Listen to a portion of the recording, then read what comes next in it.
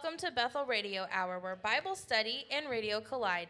Tonight in our segments, we will be discussing Romans chapter 7, verses 1 through 6, sharing some current events, and conversing about raising children.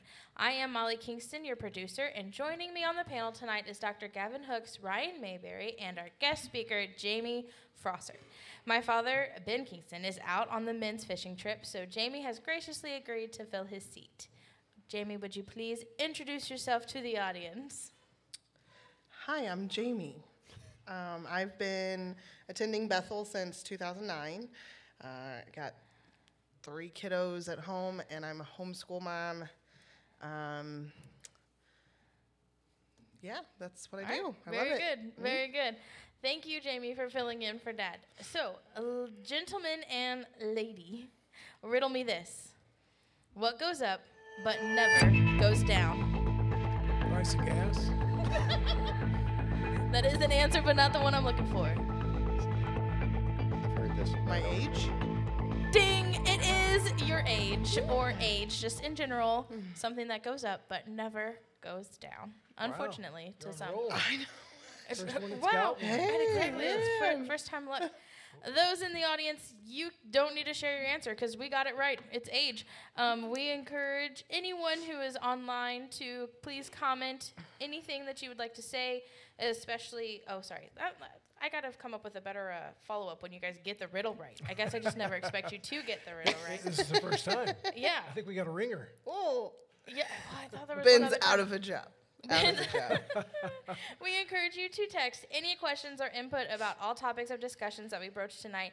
The same for those who listen later online. Please comment your answers or your input on the Facebook post and then like and share so others can join in on the fun. So, like I said, we are covering Romans, and we are starting chapter 7 tonight, verses 1 through 6. I will go ahead and just read those. And then if we want to break them down individual verses, we can, or we can just talk about the concept as a whole. I do not care. And Dad's not here, so we can do what we want. Uh-oh. A Change of Masters is the title in my book, or in my Bible. Know ye not, brethren, that I speak for them that know the law, how that the law hath dominion over a man as long as he liveth. For the woman which hath a husband is bound by the law to her husband so long as he liveth. But if the husband be dead, she is loosed from the law of her husband. So then if, while her husband liveth, she be married to another man, she shall be called an adulteress.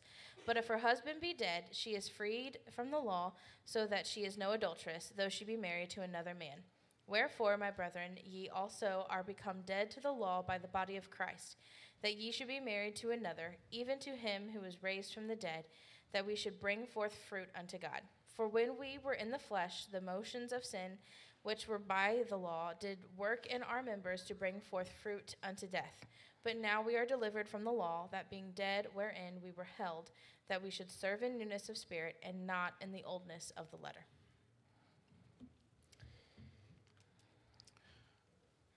So, I will admit I dropped the ball a little bit. I wanted to listen. John MacArthur has about 4 sermons or 3 sermons on these verses specifically, and I had hoped to listen to one of them. I did not get to. But what intrigued me, with the one I was going to listen to, the title intrigued me because it talked about, it said, free from the law, yet free to obey it.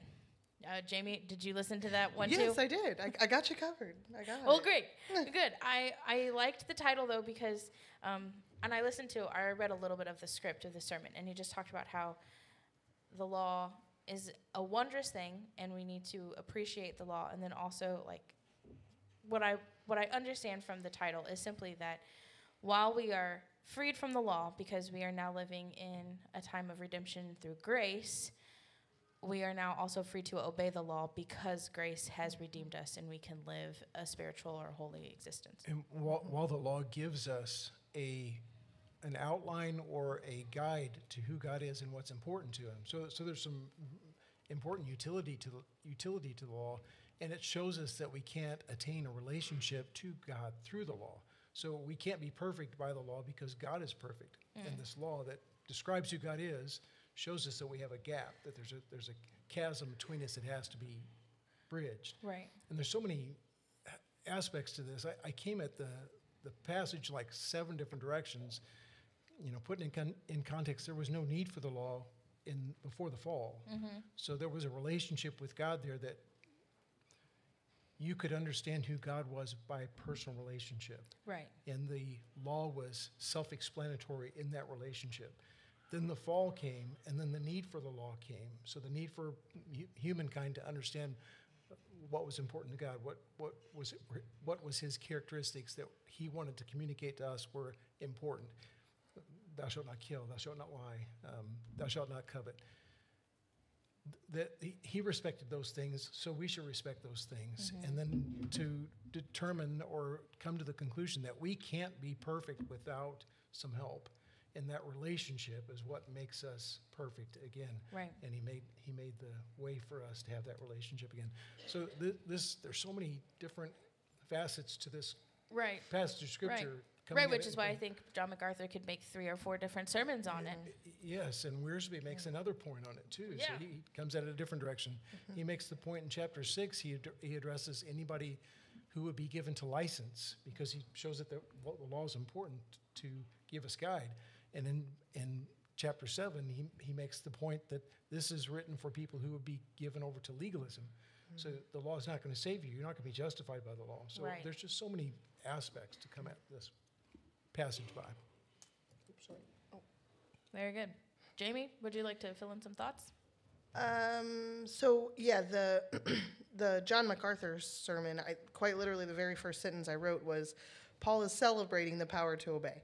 So very much so what you were saying, that we can love God as a law and as a form of worship. I've never thought about loving God's law as a form of worship before, so that was kind of a different take. But then I listened to Piper, and he's always quite the opposite of things. Deep. Yeah, very deep. So I listened to Piper, and one of my biggest takeaway from his message was for me just to remember exactly where I'm at, and just in comparison to God, which is nothing. So he said, our flesh outside of Christ is stimulated to sin by the presence of the law. So his example was, rules were made to be what? Broken. So that's a saying among most of us. And he talks about the law literally stimulates our rebellion. So I'm like, wow. So we just naturally sin nature to rebel against God's law. So looking into, realizing that without God, we can't obey his laws. We have to have him at the center to follow his laws. It's impossible to do without him. So anyway, that was one of my biggest. That law, we talked about it describing God, and Jesus even gives us the advice, if you want to love me, follow my commandments. If you love me, follow my commandments. So following and obeying those commandments are expressions of love to him. And then he makes it clear that all of the law and the prophets are based on 2 commandments, and both of those are dealing with love, loving God and loving others. So at the core of the law itself is love. So it's given to us to help us understand what love is, and then to help us in loving God, and having the ability to do that only comes through relationship with him. Good, very good, Jamie. Thank you.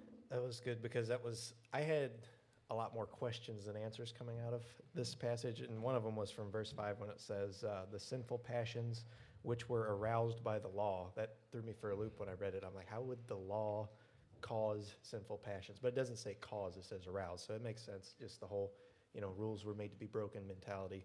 That makes sense for that one. But in verse 6, I wanted to know what you guys thought. It says, now we have been delivered from the law, having died to what we were held by, after giving the example of the wife being released from the law when her husband dies. Why do you think, or do you have an explanation for, in the analogy, the husband dies, but in this analogy, the person who is represented by the wife in the analogy dies? I don't really understand. It doesn't make sense to me. So I will say, Piper mentioned that in his sermon. I'm not taking credit for anything he said. I just simply listened. That's all I'm doing. So he was talking about we literally have to die to ourselves.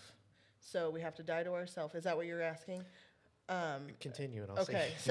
so it's like we have to die to ourselves in order for us to. So it says, but now we are released from the law by having died to which held us captive. So dying to our sin, so that we serve in a new way of the Spirit, and now in the old way of the written code. So my biggest question on that was the written code part. I was a little scripture.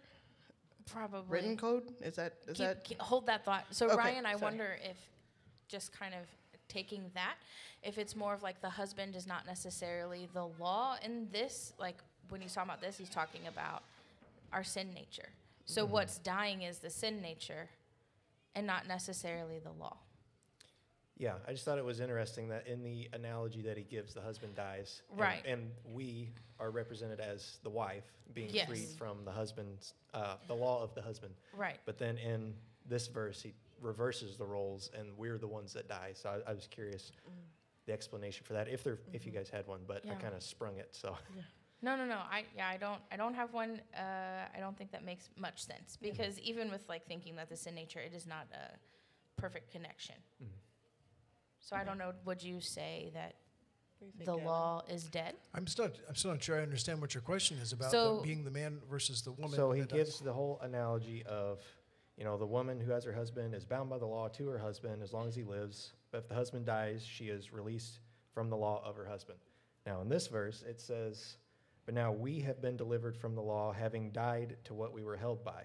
So the first part makes sense with it, but then having died to what we were held by is opposite of what the whole rest of the analogy is. So Unless I'm misunderstanding. But if we're the wife, then that's applicable, right? So if we're the Yeah. if we're the I mean, they're wife- both in a vacuum.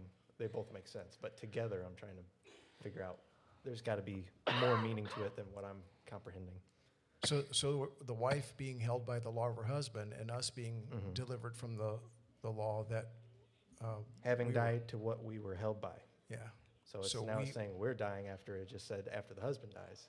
So it's a Yeah. little confusing. I even wonder if it's just, I hate to be a cop out, but lost in translation, or not Yeah, lost in could be. translation, but because I think the word is that you kept reading it, and I was like, oh, maybe it's that because having died to what. To what we were held by, so that we should serve in newness of spirit and not in the oldness of the letter. And that makes sense with everything else he said in this letter, as far as, dying to your old self. That being dead, it makes us think that, oh, now we're the ones that are dead, right? Is where you're looking at. Yeah, maybe that's it. Maybe I'm misreading. I was just curious what you guys thought. But there's benefits in dying. The physical death, there's a benefit to that. I mean, we're no longer held to. I mean, it can be a kind of a morbid discussion, but we're no longer held to the responsibilities that we had. We're no longer held to the our errors, the sins that we have committed. We're no longer held. I mean, the death is the ultimate payment for all the sins, and when we're dead, there's no more payment to do that.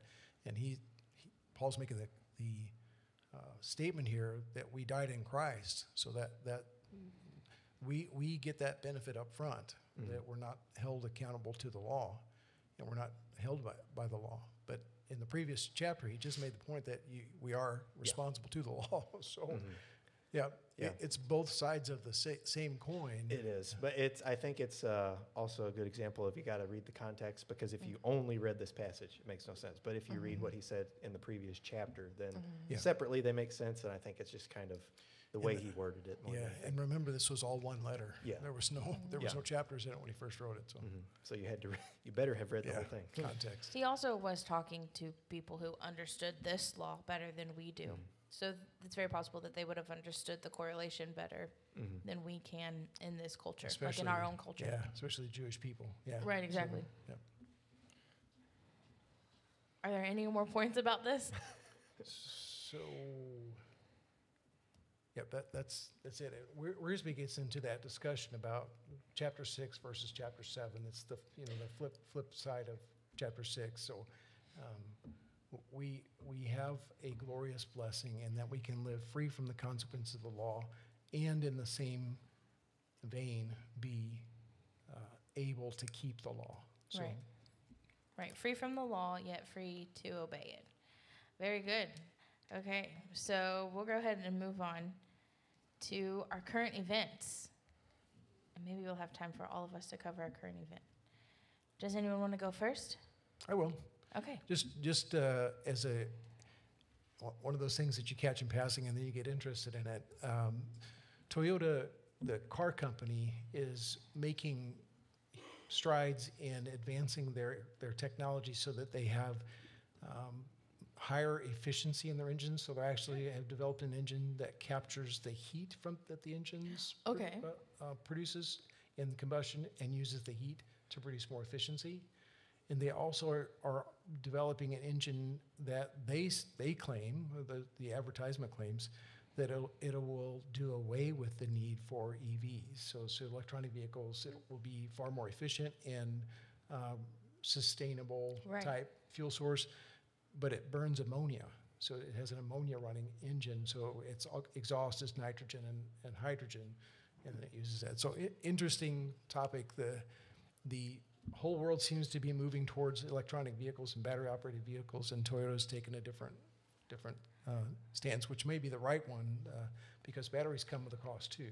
So Right. Well, and then it's also just, it boosts the competition, helps the economy too when you have multiple choices instead of just one. Because, I mean, while EVs definitely have some benefits, there's definite negatives too. So it's good to have different options. other options, yeah. And so being dumb in most things, science, as the nitrogen and hydrogen, I'm assuming it's a better thing to be emitting. So those are natural occurring minerals in the atmosphere. So the exhaust is not toxic. It's not considered a pollution per se, and they capture some of it so that it's reused. So pretty interesting. Awesome. Now's the time to get Toyota stock. Right, exactly. I get nothing for that. I'll go next. I had one thing prepared, and then I saw something else on my right before I left. So the first one was that Daily Wire put out their kids content recently, which I'm pretty excited for. Just in time for Maverick to come along. Yeah, it's called Bent Key. They have an app for it. If you are subscribed to Daily Wire, you get it automatically for free, or you can buy it. But it looks really good so far. So I'm excited about that. Called Bent Key is the name of the app. And then the other thing that I saw was I got a notification also from Daily Wire right before I came here that some anti-Semitic protesters had stormed the Capitol. So today? Yeah. Our Capitol? Oh, wow. Yeah, the nation's capital. Right before I left, I saw it. So I'm just curious what the reaction is going to be, if it'll be the same now that it's a different leaning group. Right. I mean, so Daily Wire is the one who is reporting on it, so they use the appropriate word, storm. I'm curious to see how the other media frame it. If it's the worst day since 9/11 all over again. Right, exactly. Oof. Jamie? So recently I've been helping some family, the senior saints of my family, with their retirement benefits. And I, through that, found out that the 3.2% increase on Social Security benefits, on average a $50 increase per month, is starting in January. Good for them. So I was kind of shocked because I've just over the years been told that it's supposed to be going away. Right. So the fact that it's that's what I was thinking. Up. I was like, wow, my great grandkids are paying for that. Right. Well, thanks. I don't really know. I'm sorry. I'm pretty pessimistic on those kinds of things. We'll write them a thank you note. Right, exactly. We'll just leave it. Well, side note, they also had an increase last year too. So not as big of an increase. Like it was actually bigger than the 3.2. But we don't want to get there. Oh, okay. Sorry. Okay. On to you, Molly. No, I'm just kidding. That is awesome for people because I know people who live on Social Security, so it's a great thing. It really is. Yeah. Mine. Okay, so I know I talked about, I guess 2 weeks ago now, that the government, if they were going to shut down, the Fat Bear contest wasn't going to happen, but it did end up happening. So Grazer is the one who won the Fat Bear contest, and the article said, after a summer-long effort of gorging herself on salmon, a brown bear named Grazer has been crowned the champion of this year's Fat Bear Week. This is her first year winning, and she became a crowd favorite because she was caught on camera aggressively defending her cubs, and so people are now backing her up. So if you want to know quick tips, fun fun facts about brown bears. For brown bears, gaining as much weight as possible during the summer months is a crucial survival strategy. During their up to 7-month-long hibernation, the mammals generally do not eat, drink, defecate, or urine. Their breathing slows and their heart rate drops from about 40 to 50 beats per minute during the summer to just 8 to 19 beats per minute in the winter, per the National Park Service. Still, the bears burn calories, sometimes more than 4,000 per day. By the time they emerge from their dens, they may have lost up to 33% of their body weight. Not all bears hibernate, but in Alaska, where winter temperatures are cold and food may be scarce, most do. So, I heard there you go. a term that is related to this in a book I was reading. It's called a winter bear. You ever heard of that term? No, I don't winter think so. bear? Winter bear. They're bat poop crazy because they didn't get Enough food. enough food, so they're out in the wintertime. Right. And they'll eat anything they see, so you They're never want to see a desperate. winter bear. So Be careful. interesting.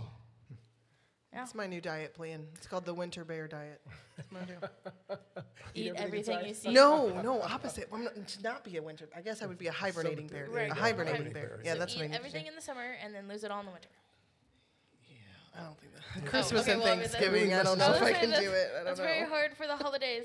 Messes up Christmas and Right, Thanksgiving. for doesn't it? sure. for And then you sure. definitely can't have the summer body, you know. Yeah, for you sure, know, yeah. Whatever.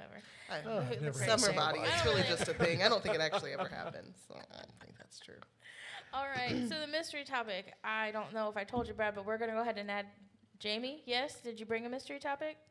Was that the shower thoughts? No. Okay, Okay. don't add Jamie. Don't add Jamie. She no. doesn't have a mystery topic. Nope, not me. Sorry.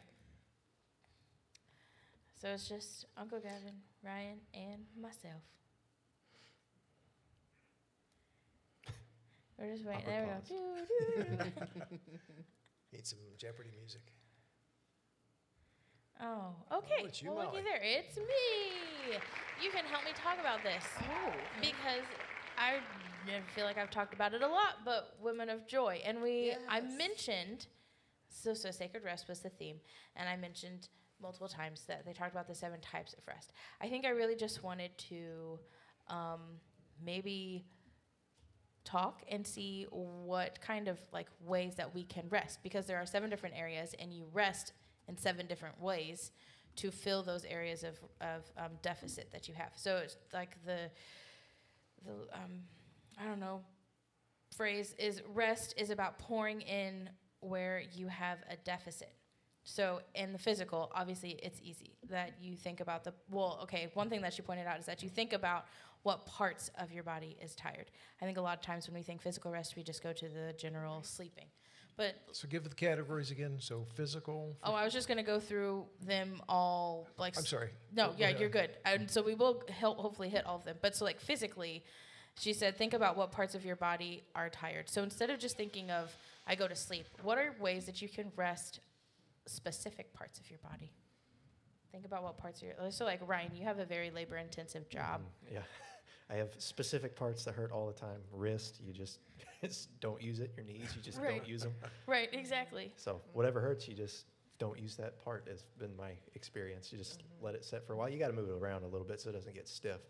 But at a certain point, you're going to get stiff regardless. So just not over. Never ice. Don't do icy hot. Don't do any kind of thing. I like that. personally don't. I mean, Yeah. I'm just curious. Mm. No, take a Tylenol. Nothing. Don't take it. No, I try to avoid medicine as much as I can. So I usually don't even take. That's good ibuprofen or practice. But anything. when you get to be my age, Oh yeah, yeah. I'm not saying it's Looking wrong for through the everybody all the medicine time, cabinet. but I personally. And that's when we start talking about holistic methods of rest. yeah. So ice. Ice packing, and I think I shared last week or week before. I went to physical therapy for the first time in my life, and I'm a Yes. huge believer now. Just putting heat on it. Just putting heat on my neck. They put you a heat pack on your neck for the first. I think it's like a 5-minute thing. And man, oh man, that alone just starts to bring the tension out, and you get to relax.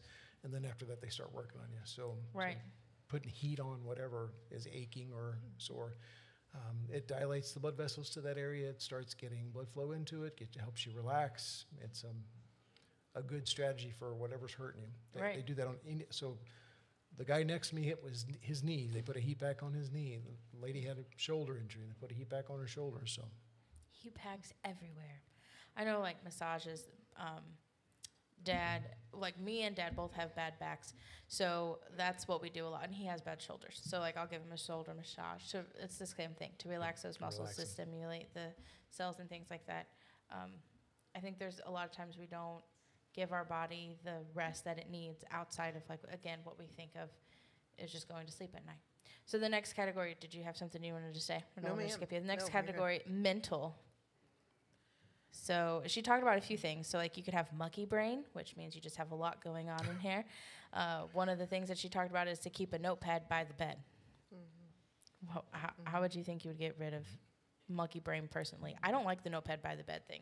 For me personally, when I get that way, I need to go to sleep. Just shut it off, reset in the morning, and it force it. Comes a lot smoother in the morning. It works for me. Yeah. The notepad by the the notepad by the bed side is key to me. So I wake up at 2 a.m. because I forgot something, and my brain wakes me up at 2 a.m. Oh my gosh, I forgot that. So I write it down, and then I can go right back to sleep. I don't have to try to remember it. Keep it in. Yeah. One thing she mentioned is that she will have it by the bed and she'll write it down, and then she'll move it further away from the bed. And so then if something comes up again, especially if it's like that idea. especially if That it's the sounds same thing. counterproductive. If you're trying to stop having the monkey brain, then you're reinforcing it because you got to write down the thought, and then you've got to move the pad, and then you're waking up in the middle of the night trying to remember where the pad is. You can write the thought down. It sounds like a recipe just making for it monkey worse. brain, yeah. Her thought was, especially if it was like a specific reoccurring thought, so if you were thinking about one thing continually, it was the physical representation of putting it out of your brain. So you would write it, and then you would move it.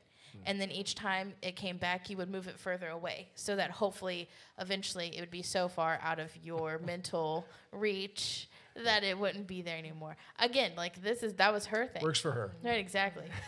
Like, I don't know if I would like the notepad by the bed. Ultimately, I think it's just because I'm potentially lazy. Once I'm in bed, I don't even want to. Now, I have woke up in the morning and read it and thought, I had monkey brain last night while I was writing this. Right? So What is this? I have no idea. I have a genuine problem multitasking. Yeah. With some things, not everything, but for me, if I've got a lot going on in my brain, I'm a list maker. If I can just make a list of what I've got to do to get it off my head, and then I can listen to music, and I can't think about the words to the music and sing the songs and like relax myself without also thinking about the things I got to do. So for me, she talked about meditation in that too. Yeah, I have that down there. So meditation, she mentioned like, I was a little confused when she mentioned the part about The word chair? no, that meditation is, I guess, a no-no word. Yeah, because of its link with other religions, right? Oh, okay, gotcha. So, but anyway, yeah, I've never been good with the meditation thing, but I will say that if I can play music, not even if it's music without words, just something for my brain to focus on other than all the stuff in my brain. So. Right. But definitely lists. Funnily enough, I have thought before that I would like to squeeze Buddhism into don't do it. Christianity. No, but it was because of just how their meditation and the calm, like, So the the focus. Bible does tell us to meditate. But yes, on what? it does. And that's why, like, when I was in that world religion class, I was like, oh, that's very similar. I could use some of their physical, like, actually setting and being, like, having no worded And you do have music. to- Would be To meditate easy correctly, you do have to clear your mind. So, Yeah. so if you're going to meditate on God's word, you have to clear your mind, and it will do some cleaning on its own. So it'll clean house too. Right, yeah. God's And- word. It will. Yeah, It exactly. will. So if you memorize God's word and you're able to recite it, a lot of times that's how I go to sleep at night. For sure. Each chapter. Yeah, yeah. And then obviously prayer. Oh, yes. For- I was for just mental. about to say prayer. I literally pray myself to sleep every night. And something interesting that she said is the ears open, mouth close. So pray and then pause and reflect, like Selah. So during your prayer, you also need to be listening for the voice of God. It's that monkey that keeps making noise It's in the my head and it distracts me. Mucky brain. Okay, social. How do you rest socially? This one, for me, is pretty easy. Just shut my door. Keep out. Don't answer the phone for a while. Yeah. I Get off struggle with this social one. media.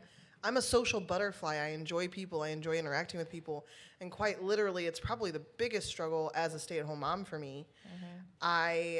You 9 times out of 10, you will find me talking to my neighbors or talking on the phone or bugging my husband at work downstairs. Like, I'm like, talk to me. I need interaction. I need time. So I've never really felt the need to escape from that. So you're maybe a person who just needs little social rest. Yeah, Like for you just sure. don't- For sure. Someone said I'd put the do not disturb on my phone. Yes, for sure. Yeah, if I get in the woods, I need about an hour in the woods a week at least. Right. Yeah. A recharge time. One thing she said on this one that I wrote down is everyone in your life can't be people that need you. Jesus had the masses, the disciples, and the inner circle. So he had different levels of social circles and different, like the first sentence, different levels of need. So the masses obviously needed him greatly through healing and through teaching. The disciples needed a lot from him from teaching, and then the inner circle needed less. But still needed some. Don't fight against the love. Oh, and then also the don't fight against the love you need. So that was an interesting thing too, under the social. Well, give an example of that. Fight against the love you need. I think it's What are along the lines, it sounds to me anyway, it's along the lines of it's not good for man to be alone just because you may be an introvert, don't necessarily feel like going out around people, you still need to anyway.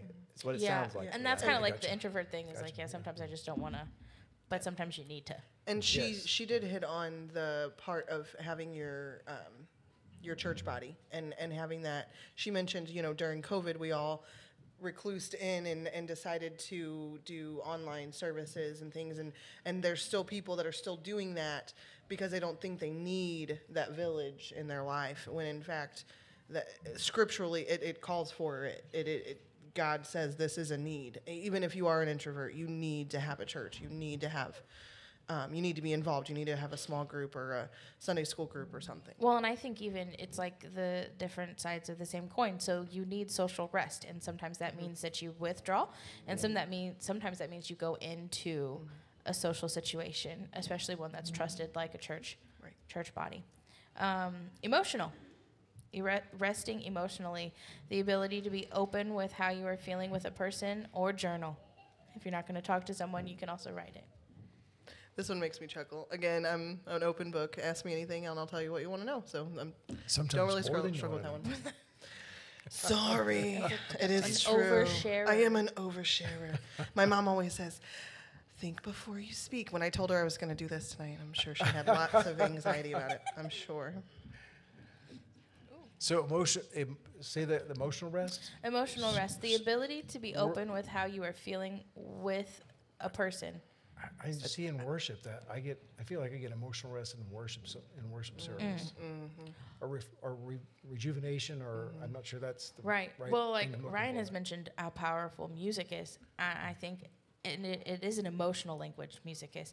Like when you are going through the classical training of music, they tell you that you need to bring out the emotion, even if it's not an emotion that you are technically feeling. So music is very emotional. I think that makes sense that it would, come out and worship. Rejuvenate, relax. It's almost like that heat A blanket cleanse. on my neck. It's a cleanse. Yeah. Creative. So creative rest. Can we hold on? I'm just really curious. Ryan, do you have an emotional rest? Emotional. I was more confused because emotional rest to me does not mean sharing your emotions. It means more like calming the turmoil in your emotions. So I think that's what she's saying, is that you can calm the turmoil of your emotions by sharing them. And if it's not And with that a was person, definitely at a woman's conference that was. yes, exactly. It could be with a Too journal. funny. I love it. It could be with a journal too. So there are yes, obviously I think women are more prone to share those emotions with other women. But men need that emotional release too. It's going to be different, and it's going to happen in different ways. Like it's different Yeah, emotions I'm not in different saying ways. you shouldn't share your emotions if you're not a woman. I'm just saying there are differences between the two. Oh, for sure. for But sure. yeah, for me, as far as emotional rest is more if there's a problem that's causing the turmoil, then figure out Get the rid of the solution problem. for the Right, yeah. Which to me also is more of the man's thing than the woman's thing. Trying Sure. to solve the problem rather than just hear the problem. No, I'm not saying I women would don't- agree. Yeah, It I was gonna hurts, but say. I would agree. Yeah. What I was thinking though is she actually has been approached by, it was a branch in the army, Yes. right? I can't remember, not a branch in the army, but like a Yes, section in the army. in- It was like the top tier. So whoever they are, the top tiers in the army, they reached out to her because they wanted her to try to teach the men how to be rested even when they can't physically rest. So I'm curious if she writes a book like that, that would be something for the men for sure. Yeah. Yeah, I think men learn to do it in different ways. Yeah. If a man's going to be honest with himself, he has to rest and recoup. In the mindset of a man is to protect, to provide, to watch out for. And if you don't take a step back from that periodically and rejuvenate and get some perspective, you don't do any of it well. Right. So I don't know if they're trying to train the men to do that in a different way. Right. But successful men usually have already learned that in a way that's Successful for helpful to men. them, right? It helps them helps them revive and get.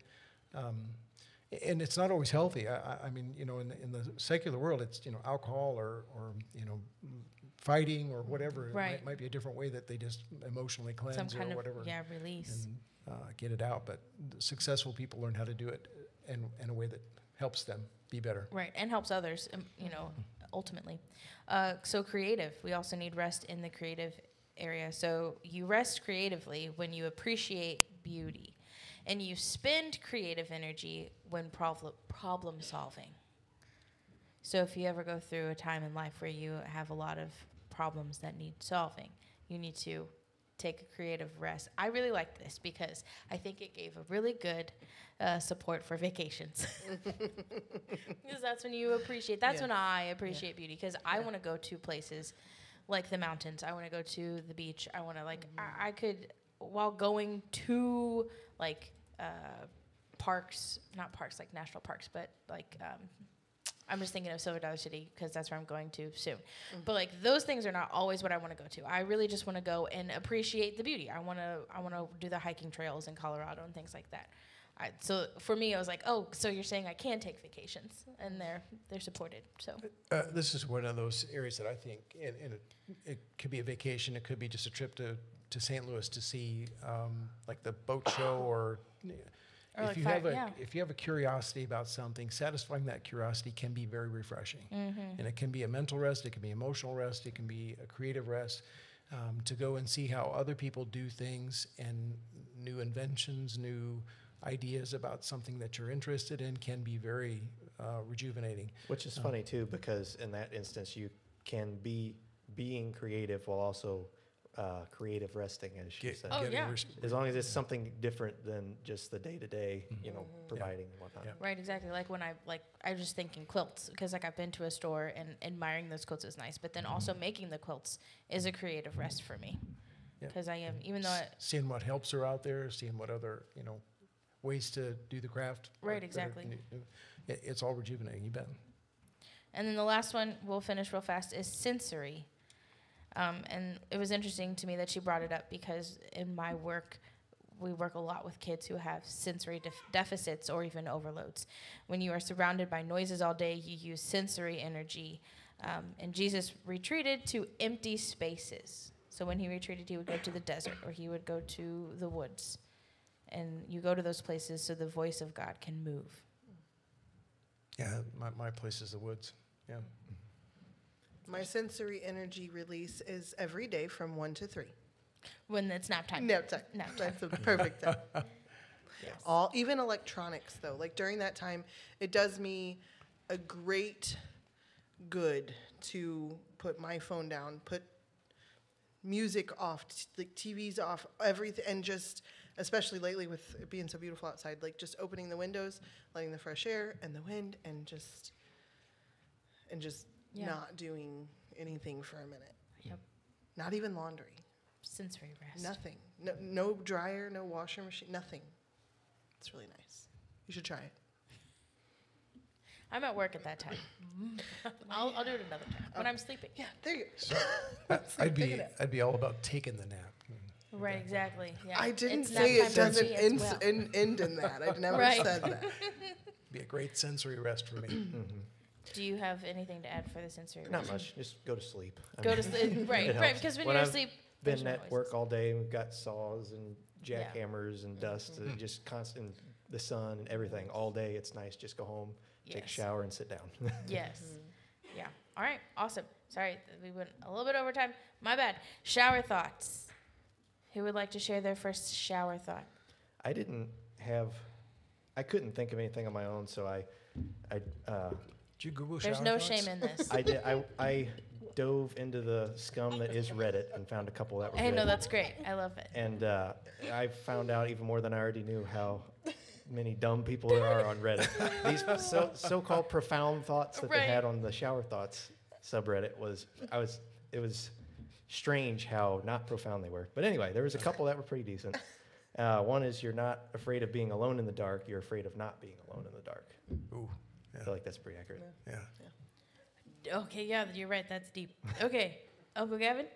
So this one goes way back for me. So Frank Turek's book, Stealing from God, this thought process started. He makes the case very well that the universe is guided by laws, and because there are laws, there has to be a lawgiver.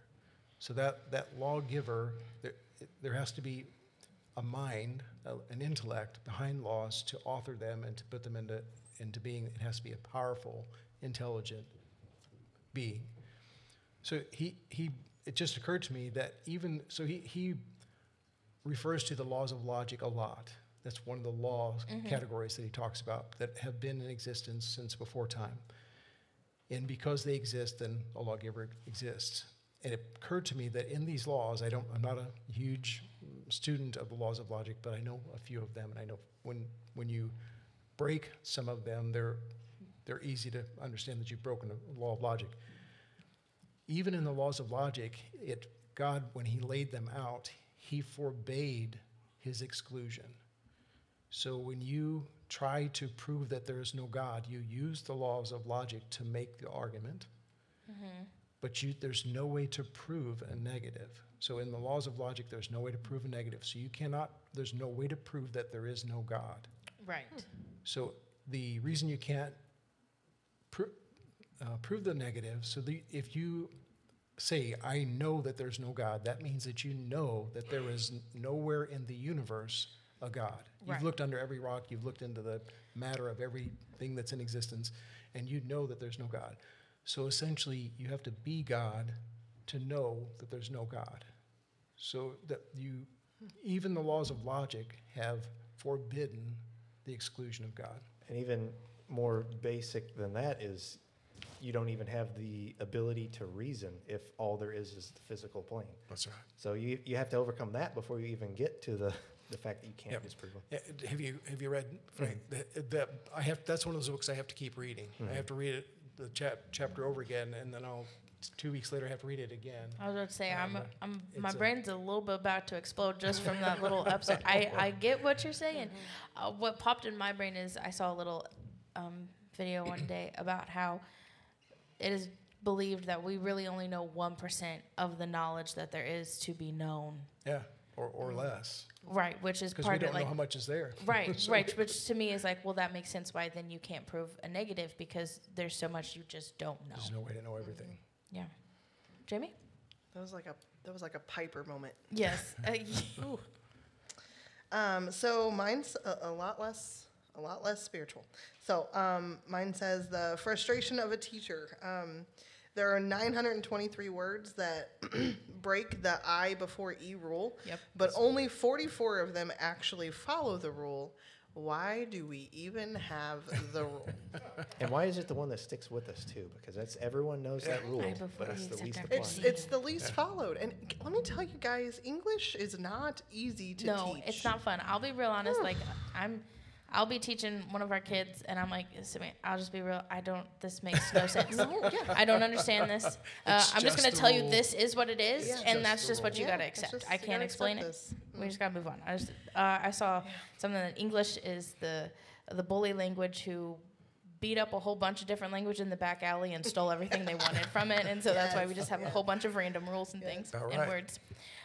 Well, so Ryan, you cracked me up about the Reddit comment and people being dumb, because I love that. I love just the dumb, because you really shouldn't think too much about most of the things you're thinking, but then to go off on the tangent and just be like, okay, but really, like, what? So one of my favorite things, and it actually started because we watched a documentary on Area 51 at the Hooks' house, and I think the more important question is, what are they hiding at Area 52? Like, we know about Area 51.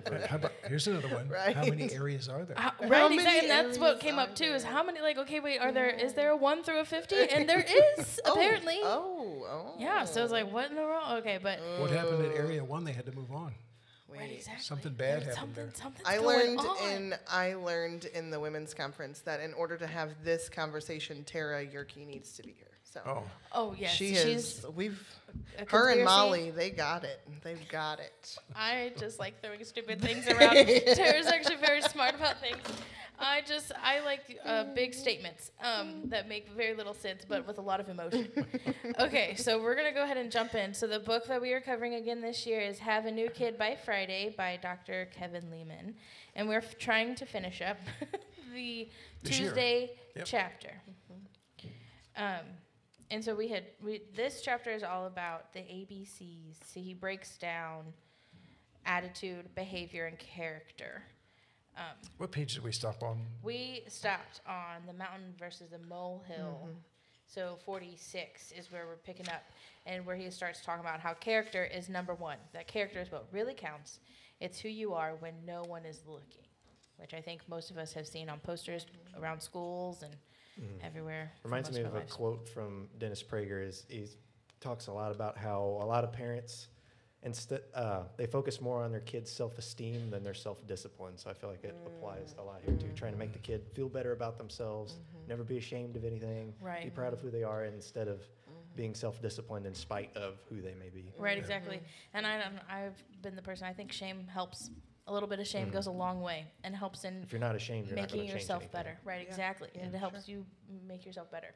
So, like you said, good character can be reinforced in a very natural, positive way. Character is one of those things that I think is better caught than taught. So if you're teaching character and you're in blatant disregard of it in your regular life, that's not going to stick with your kids. Right. If you're telling your kid not to say a bunch of cuss words and then they catch you doing it behind closed doors, which they will. Yes, of course. They're not going to take you seriously. Not to lie. One of his examples of that, and no judgment, I'm just saying what the book said, but he said, when you call out to work because you told your boss you were sick, but then take your kids out for a fun day, like, depending on your kids' age, they might catch on to that, and you quite literally are providing them not so great example. Yeah. I mean, so, and he said, your behavior comes through in your actions. So, your heart issues come through in your actions. Well, and we kind of mentioned that he talks about all these things, about how maybe to help your child with these things, but then really the best way to help your child is to better yourself. So to make sure your kid has good character, you need to have good character. I think I did a disservice to Megan, Sarah, and Caleb in that I didn't let them see my struggles with the Lord, my struggles with my spiritual struggles with life in general, and just state them openly. So I think it's okay for kids to see a fail as long as you admit it was a failure and you move on and you acknowledge it as a moral failure and take the right steps to correct it. Right. I think those are even more life lessons because it's painful to admit that you've done something wrong, and then sometimes even more painful to make it right, because then you have to go to the person that you wronged and say, hey, I lied to you, I shouldn't have lied to you, or I took this from you and either I intended to take it from you and I shouldn't have, or it was an accident, or whatever the case may be. As long as you're being honest and the struggle is real, I think your kids will respect that because you're coming back to the standard. Right. And on the self-discipline part, same thing applies. I have a very good friend of mine. She's a phenomenal lady, phenomenal mother. She's a mentor for me, and she told me, there's things in her life she just doesn't want to do. She doesn't want to go bake a pie and take it to the sick neighbor next door. She'd much rather do something for herself in that moment. And she said, I take that time as a teachable moment with my kids. I say, I don't want to make our neighbor a pie right now. I don't want to, but I'm going to, because that's what the Lord has called us to do. And I'm exhibiting to them, I'm choosing to do what God has called me to do, even though I don't want to, and letting your kids see that. I'm not that good, guys. I'm not that good. I do think it is very important to show your struggles as a parent, and I think it's good to start young, because that's like Dad has talked about it a lot of times, that the first time I realized that he's not the perfect human that I thought he was very traumatizing for both of us. And so I think it is very important. Just from speaking from personal experience, if I had known from an earlier age just the struggle that life is in general, I would have been much less prejudiced. I think I would have been a lot more forgiving of myself and of others, and just understood that life, I was probably living a lot more in a bubble than I realized, and that it popped that day, and it just kind of shook the world. So I think that is very important. Some of the things that he mentioned about character is not only everything, it's the only thing in the long run. It is the foundation for your attitude and behavior. He throws out some simple strategies, like let reality be the teacher. This is a big one. Don't rescue your kids from the consequences of failed responsibility. And that can include adult kids too. I know some adults that their parents still bail them out. They're 30-something years old, and their parents still swoop in to save them if something goes wrong. Yeah, I think like Uncle Gavin has said, that pain is the sooner that you can relate pain to failure is the better, because they'll start realizing that, oh, I shouldn't do this because it brings pain. Also, learn to respond rather than to react. Our emotions get the better of us, and we speak or act without thinking first.